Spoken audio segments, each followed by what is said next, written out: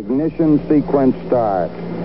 6, 5, 4, 3, 2, 1, 0. All engine running.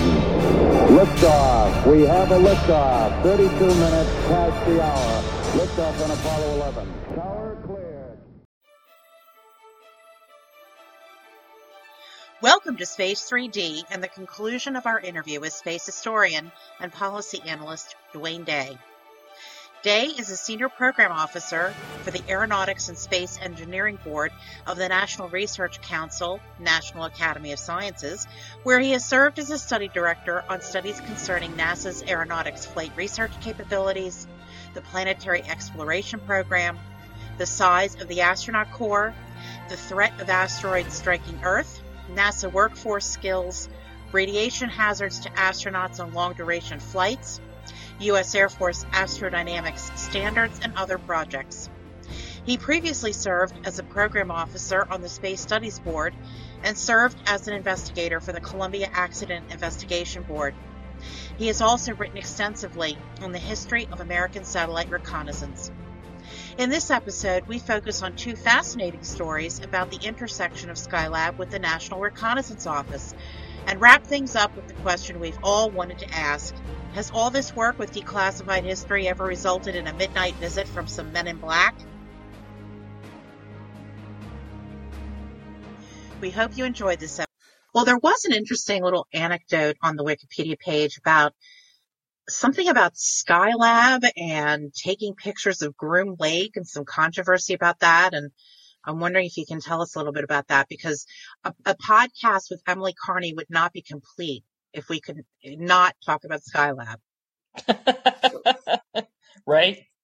Yeah, so I'm reaching back in my memory on this. There's actually some interesting stories about reconnaissance and Skylab.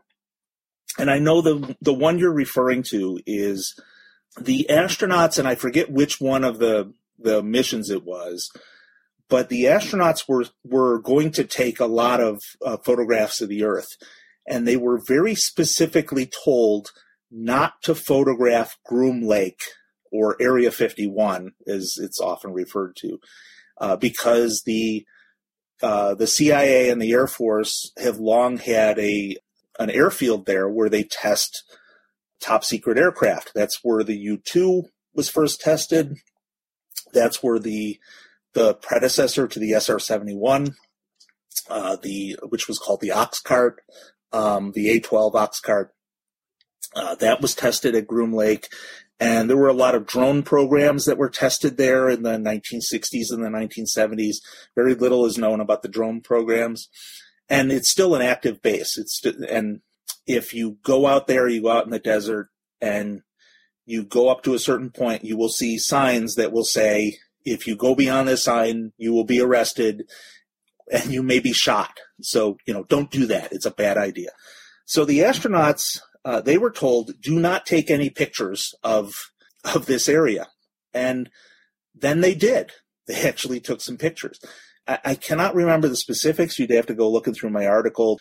But then the problem was, I believe the film came back to the ground and it was being processed. And as they were looking through this film, they realized that the people who were processing the film realized that they had photographed an area that was not supposed to be photographed. And then the question within NASA was, what should we do? Because the photographs, all of them were going to be released. And so if they released a whole bunch of photographs and then frame 53 was missing, people might notice that. And ultimately what they did was they just publicly released everything and nobody noticed.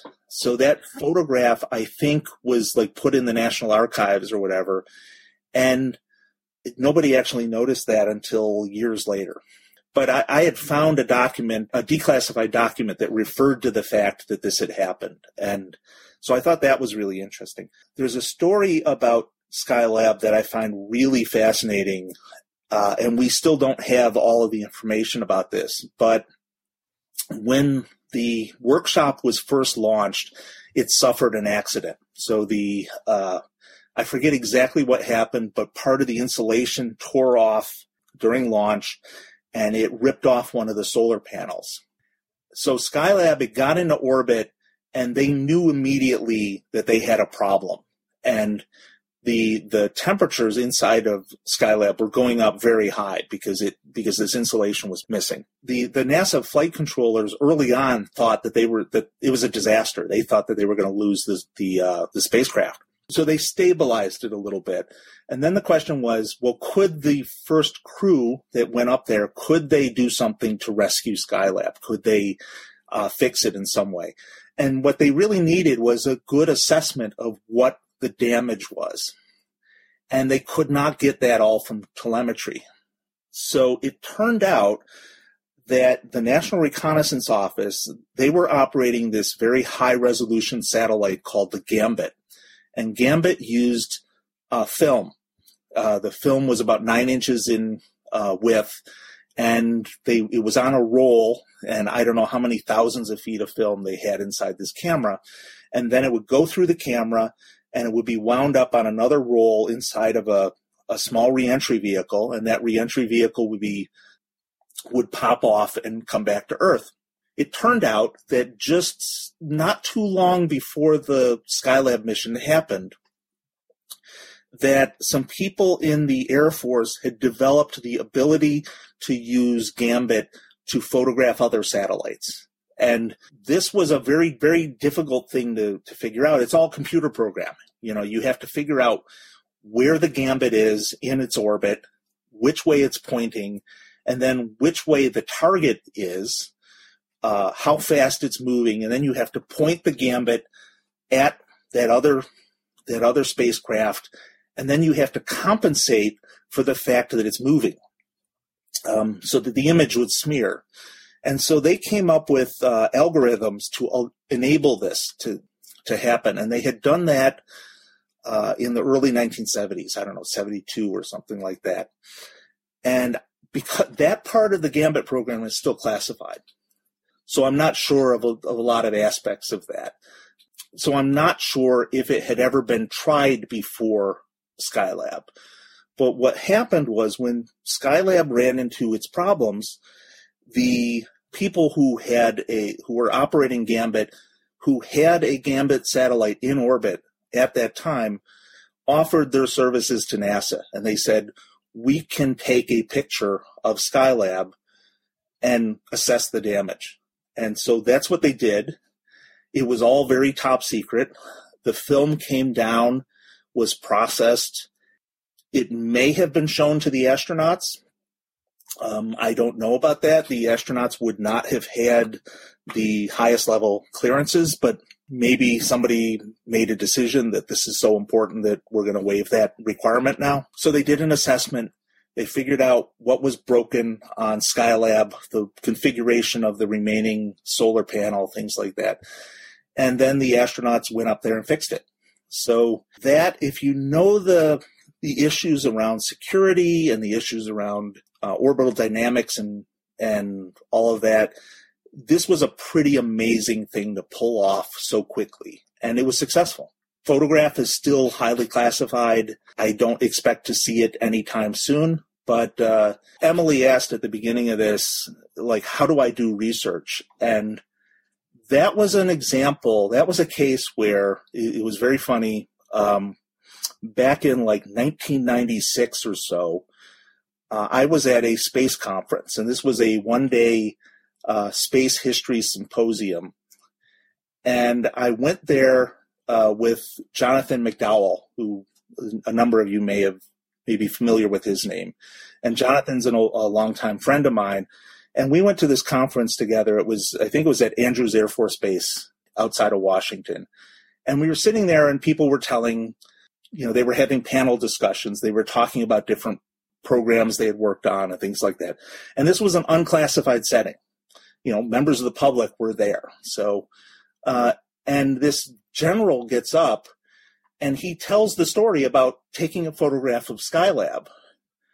And he's telling us he never used the word Gambit because Gambit was still classified. This was 1996 or 97 when we went to this. And Gambit was not declassified until 2011.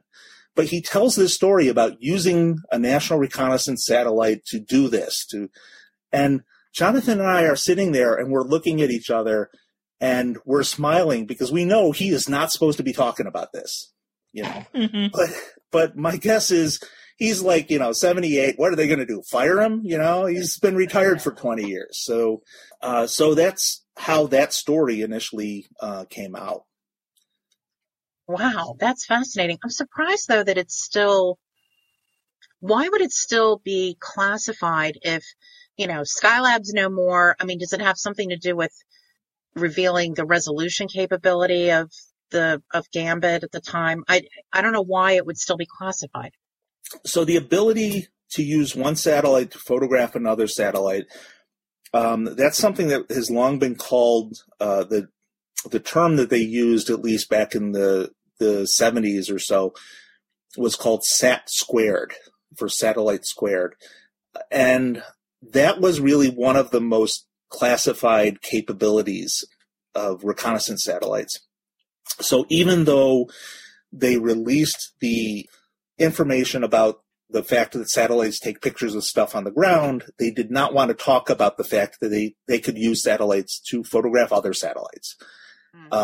So that still remains. And now some of this stuff you discover when you write about this stuff for as long as I have, is that there are a lot of capabilities that are now in the civilian world that have been available commercially for decades that are still classified within, the national security world.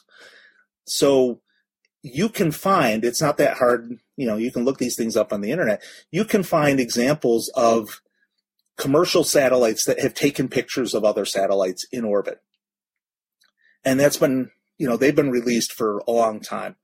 But the NRO still will not admit that they can do this. They will not admit that they could do this 45 years ago. So. Fascinating. Right. Well, I have one last question.